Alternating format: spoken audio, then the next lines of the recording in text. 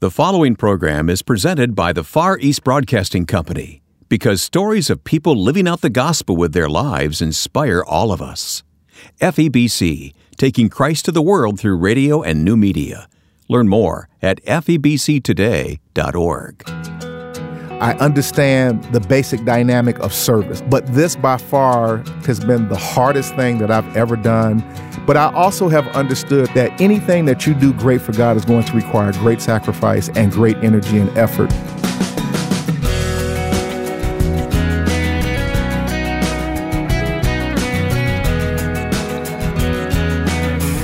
Our guest today on First Person is the Director of Faith-Based Programs at Cancer Treatment Centers of America, Percy McCray.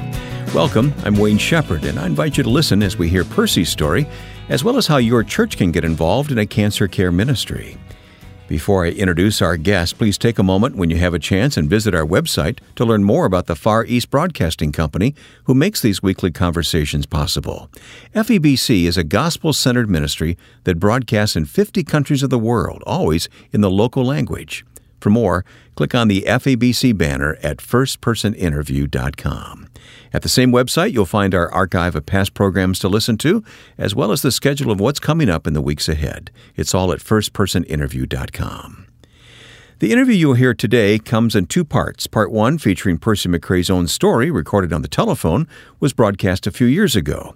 The second half of the interview was recorded just recently in our studio as we were preparing our podcast, Health, Hope, and Inspiration.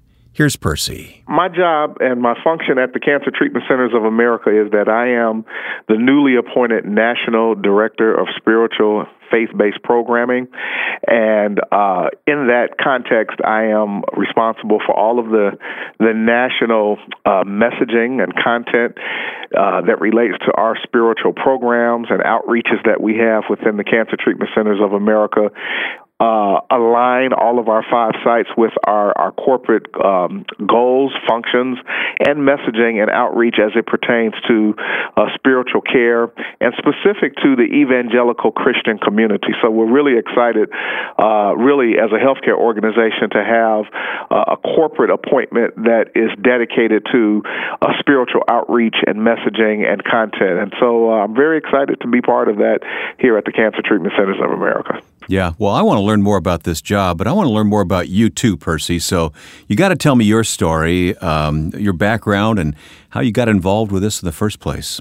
I grew up a native of the greater Chicagoland area, born and raised there. My mom and dad and all of my family part of the great culture of Chicago.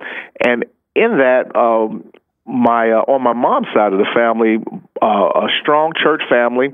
I am a third-generation pastor on my mom's side of the family. I had 2 great uncles who were pastors and one uncle who pastored a pretty large Church of God congregation there on the south side of Chicago. So church was the family business, and so we went to church every day, almost, and almost all day in that regard. And so I really was oriented around the service of people and servicing people and glorifying God and helping to advance the dynamic of growth of people's spiritual well-being. And in doing that, received a calling into ministry at a relatively young age, but really fought and ran against that. I thought I was going to be a professional basketball player and tried to pursue that dream until I ran head on into the reality that my talents were only going to take me but so far.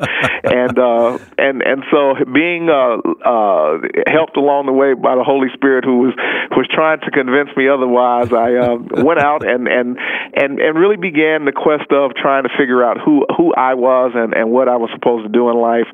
And as a result, quite frankly, of almost a near fatal tragic accident that my dad experienced in Chicago, the Lord really got my attention and said, in these words within myself, are you going to do what I really want you to do? And that really was a moment of clarity for me. And so I was about 28, 29 years of age, and I bounced around a little bit. I was in the military, and I had done a couple other things, and realized that it was time for me to really buckle down and get serious about this calling that I knew that I had since about the age of 16 to preach and teach and represent the gospel in some capacity as a minister. And so reversed gears drastically and went back to school and relocated to Tulsa, Oklahoma, and attended Rhema Bible Training Center and began my formal education into the ministry. And the world literally opened up to me in a way that I could not have imagined. And as a result of that, had an encounter with an organization that was seeking ministers or chaplains to work within their facility, the Cancer Treatment Centers of America, and I really fought against that.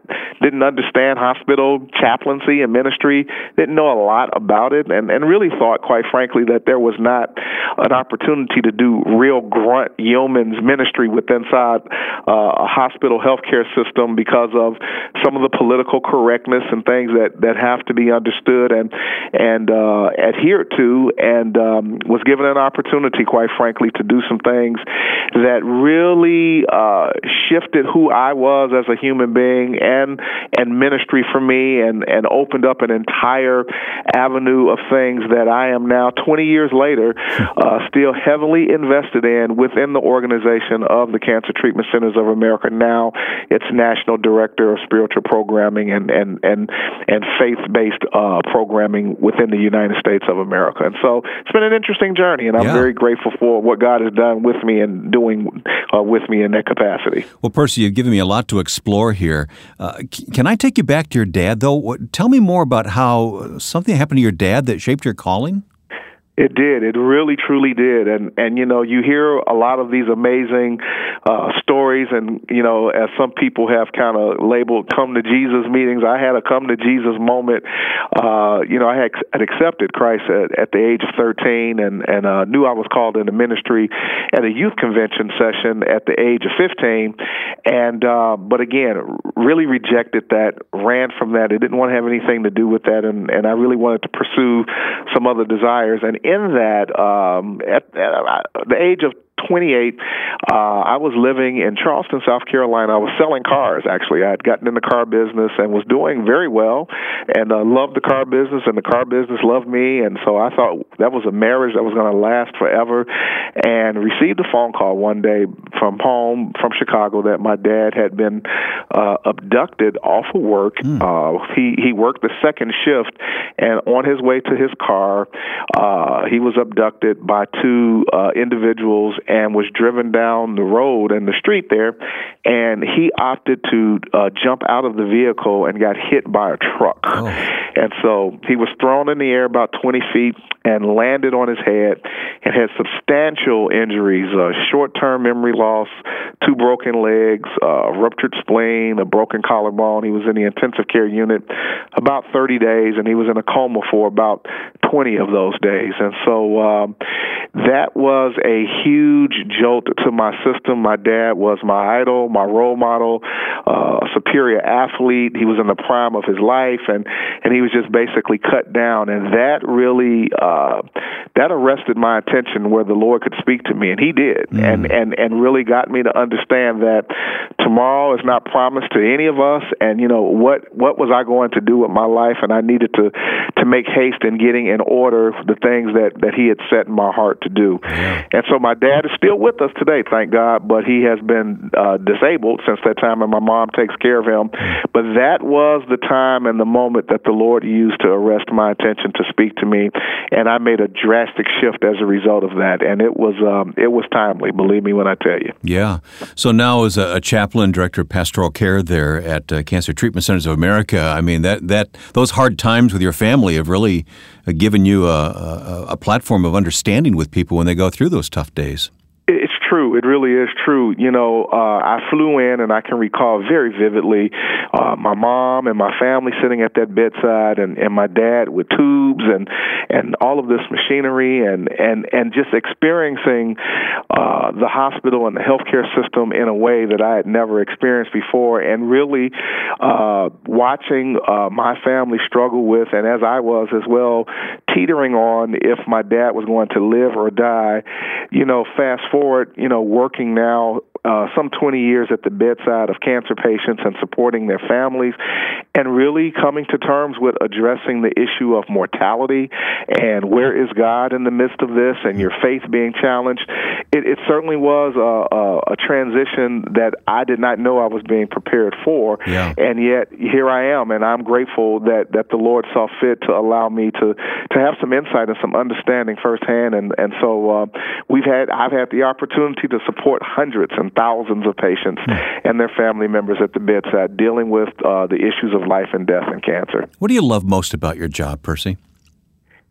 It's a great question, and the thing that I love the most by far is the unique opportunity of being able to be trusted by individuals who will allow you to accompany them on their journey, that there is no cookie cutter format. There is no script that you can use, that every unique situation unfolds into an unbelievable experience of relationship and the ability to provide compassion and to really put yourself in a place of saying, how can I aid and assist you through a really difficult time? It has challenged me in my humanity. It has forced me to grow and expand.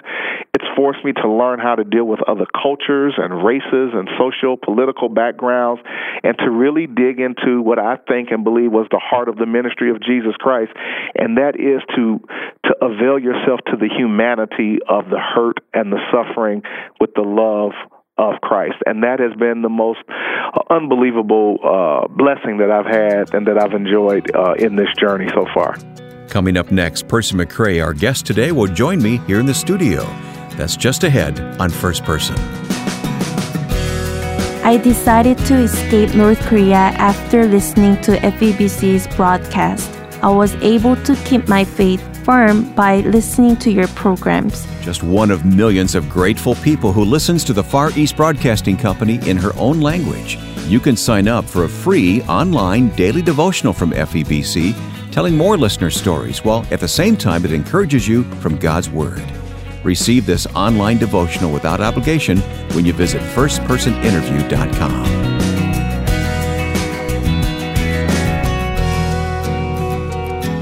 My guest is Percy McCray. Percy is Director of Faith-Based Programs at Cancer Treatment Centers of America.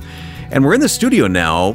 A few minutes ago, you heard a conversation, Percy, you and I had on the telephone a couple of years ago, actually, when we first met. Yeah, it was really my first introduction directly with you and the work that you've done. I've heard about you over the years, of course, with the work that you've done, but it was our opportunity to have a direct conversation about the work that I do and what I'm involved in. Well, since that was recorded, what we've heard thus far in the program today, you and I have done, I don't know how many podcasts together, a couple of hundred probably, called Health, Hope, and Inspiration, and it's on behalf of Cancer Treatment Centers of America. And so we know each other so much better. And what I've learned about you in the meantime is what I want to update this interview with, because you have a real burden for the church to get involved in cancer care. I do. And again, part of that discussion that we had was talking about the work that I do as a chaplain and being involved in healthcare. And through that process, what became very clear to me, Wayne, was that there was an apparent need that was not being met for various different reasons of addressing, empowering the faith-based community around conversation and support specific to cancer, the cancer community, their caregivers. And I found out by experience and interaction that many pastors simply did not have any resources. They didn't have any real insight. I think they had a desire, but because of lack of information, lack of knowledge, as the Word of God says, they just shied away from the conversation and shied away from the approach of thinking about specific ministry to that audience within the context of what they do. When you stop and think about it, is there a church out there that hasn't been touched in some way or another by cancer? Either a church member, a church pastor, staff member, extended family member? Every church is affected by cancer. Well, certainly at this point in time of this recording, I think that it is very safe to say and fair to say that there is not any social group, specifically the church community, that on some level has not been directly impacted, either from senior leadership, the family of senior leadership, and certainly members of the congregation who on some level has had to deal with the impact, and in some cases, severe negative impact of cancer within their community. Yeah. So you've created what you call Our Journey of Hope. Describe the program to me. Our Journey of Hope is a vision and a dream that was driven from an encounter with a patient that I had at the bedside. And long story short, patient responded very favorably to the spiritual support that was being provided to them at their bedside, came back a month later and expressed that thought and asked if I would be willing to sit down and speak to her local church leadership and her pastor's consortium of pastors within his community to share tidbits and insights of what is being done or can be done from a bedside perspective within the framework of healthcare and ministry. So that's how it started. And that's exactly how it started. That pastor pulled together probably some 30 pastors out of his community. I set up a little screen and did a little PowerPoint presentation around some things to think about from a healthcare perspective and a cancer care perspective that ministers and pastors and people of faith need to think about in terms of addressing individuals who are battling cancer and how to be more effective in that communication and interaction. There's a lot to talk about here, but how do you approach it? Is this something you have to put on the shoulders of the pastor? You certainly do, because ultimately you and I and hopefully many of the people that are listening to this interview are part of the faith community. And historically, the faith community has a structure and has a system. And though that may be being challenged on some level by individuals of how relevant is the pastor, the church structure has spiritual leadership, and the pastor sits at the top of that process and basically is the guardian or the shepherd or the gatekeeper, if you will, of that group of people in terms of things that they think about, things that they are listening to, and that is empowering them to be better people of faith within the world that they live in. And so the pastor certainly needs to be part of the discussion of, number one, understanding the severe impact and the great need that cancer has placed upon members of churches and faith-based individuals, and then fundamentally what can and what should we do as an organization to address that in terms of supporting those members. So without the pastor's input or involvement, then there can be no effective structured approach to really having that conversation. The pastor has to have the vision. The pastor has to have the vision, embrace that vision, and then cast that vision to the congregation. But the work can be the work of the saints, the members of the church, the leadership, other leaders. That is correct. According to the Word of God, God did not call the fivefold ministry to do the work of the ministry. He called the fivefold ministry to perfect or equip the saints to do the work of the ministry.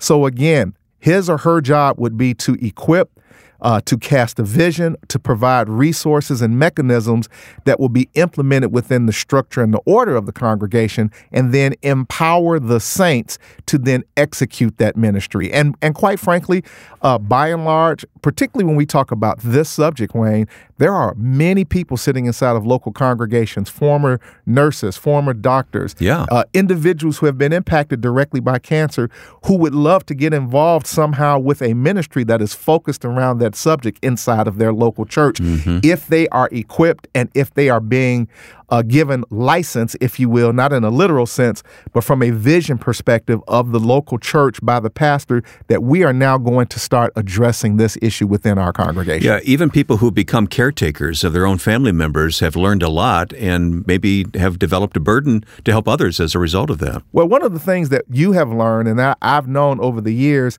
it's an amazing dynamic that happens with cancer patients and caregivers, particularly when they finish their treatment and their care and they get on the other side of what we call being a survivor and being healed and et cetera. They feel obligated that there's something that they need to do with that experience, and they want to give back. So in many cases, many of those folks internalize, and I believe rightfully so, that God has given them the burden of a ministry of cancer, but they have no place to express or execute that, though they're sitting inside of local churches and sitting inside of church structures. So it is a perfect marriage, if you will, of that milieu of people from an experience perspective, with also feeling called and led by God that this is something that I need to do. They now need a platform to be able to execute that from, and the local church is the perfect platform to begin to start springboarding that type of ministry with their experience. I'm so glad God has given you a vision for this, because it encompasses a lot of churches. How has it grown from that first PowerPoint presentation with that one screen that you put up? What's happening today? Well, interestingly enough, and that's been a lot of blood, sweat, and tears, sweat equity that has taken place. But what I can report as of today, because we now have more of a structured approach to, versus the little PowerPoint presentation that I once had, and follow up, and being able to have a sense of what type of affect does this training and does this messaging have to local churches and structure, is that we're now, well over 1,200 churches that have basically been trained with a structure of approach of cancer care ministry through the Our Journey of Hope program. And in that, we have well over 400 active cancer care ministries that are engaging their local churches and their local communities. And I believe that number is even higher, but we just simply don't have reference to any of that. But that number has grown and continues to grow as we speak. Yeah, that really is great. Okay, who should participate in Our Journey of Hope? Who's it open to? Our Journey of Hope, first of all, is a free program. So there is no fiduciary responsibility that we've placed upon anyone. Open to any faith-based organization, specifically churches that has some sort of spiritual leadership. Once upon a time, we allowed virtually anyone to attend the training.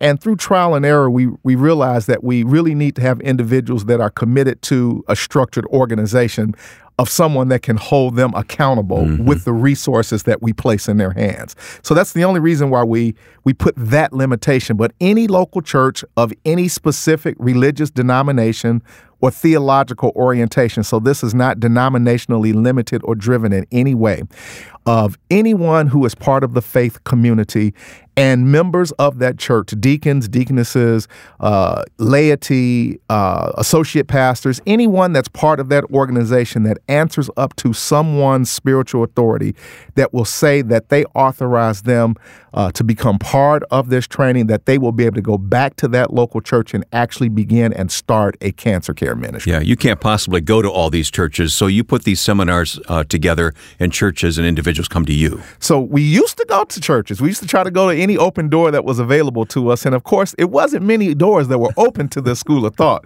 So initially, we thought that was very manageable. And then we realized that from a scale perspective, more and more doors began to open up unto us, and we simply could not we didn't have the resources and the manpower to go to every church that desired to have this training. So we sat down and took a real good hard look at our execution and our strategy. And so we reversed that process. And instead of going out to local churches, we now have participating regional cancer care treatment centers of America, hospital sites that host training so that people can come to those facilities with specific dates, multiple dates throughout the year, throughout the country, that we host now groups of 40 to 50 pastors or spiritual leaders who sit in a kind of a clinical classroom environment and begin to get oriented and trained with this program. Our guest has been Reverend Percy McCray, Director of Faith-Based Programs at Cancer Treatment Centers of America. And if you'd like additional information about the Our Journey of Hope and what your church can do to prepare for cancer care ministry, please visit firstpersoninterview.com. There you'll find links to follow. You'll also be linked to the podcast Health, Hope, and Inspiration, which Percy and I host each week. That's firstpersoninterview.com. These interviews can be easily downloaded for listening anytime on the go by using our smartphone app, First Person Interview. It's available in your app store. Just search for First Person Interview. Next week, our guest will be the young widow of Christian apologist Nabil Qureshi, who died last year. Now, with thanks to my friend and producer Joe Carlson, I'm Wayne Shepherd. Join us next time for First Person.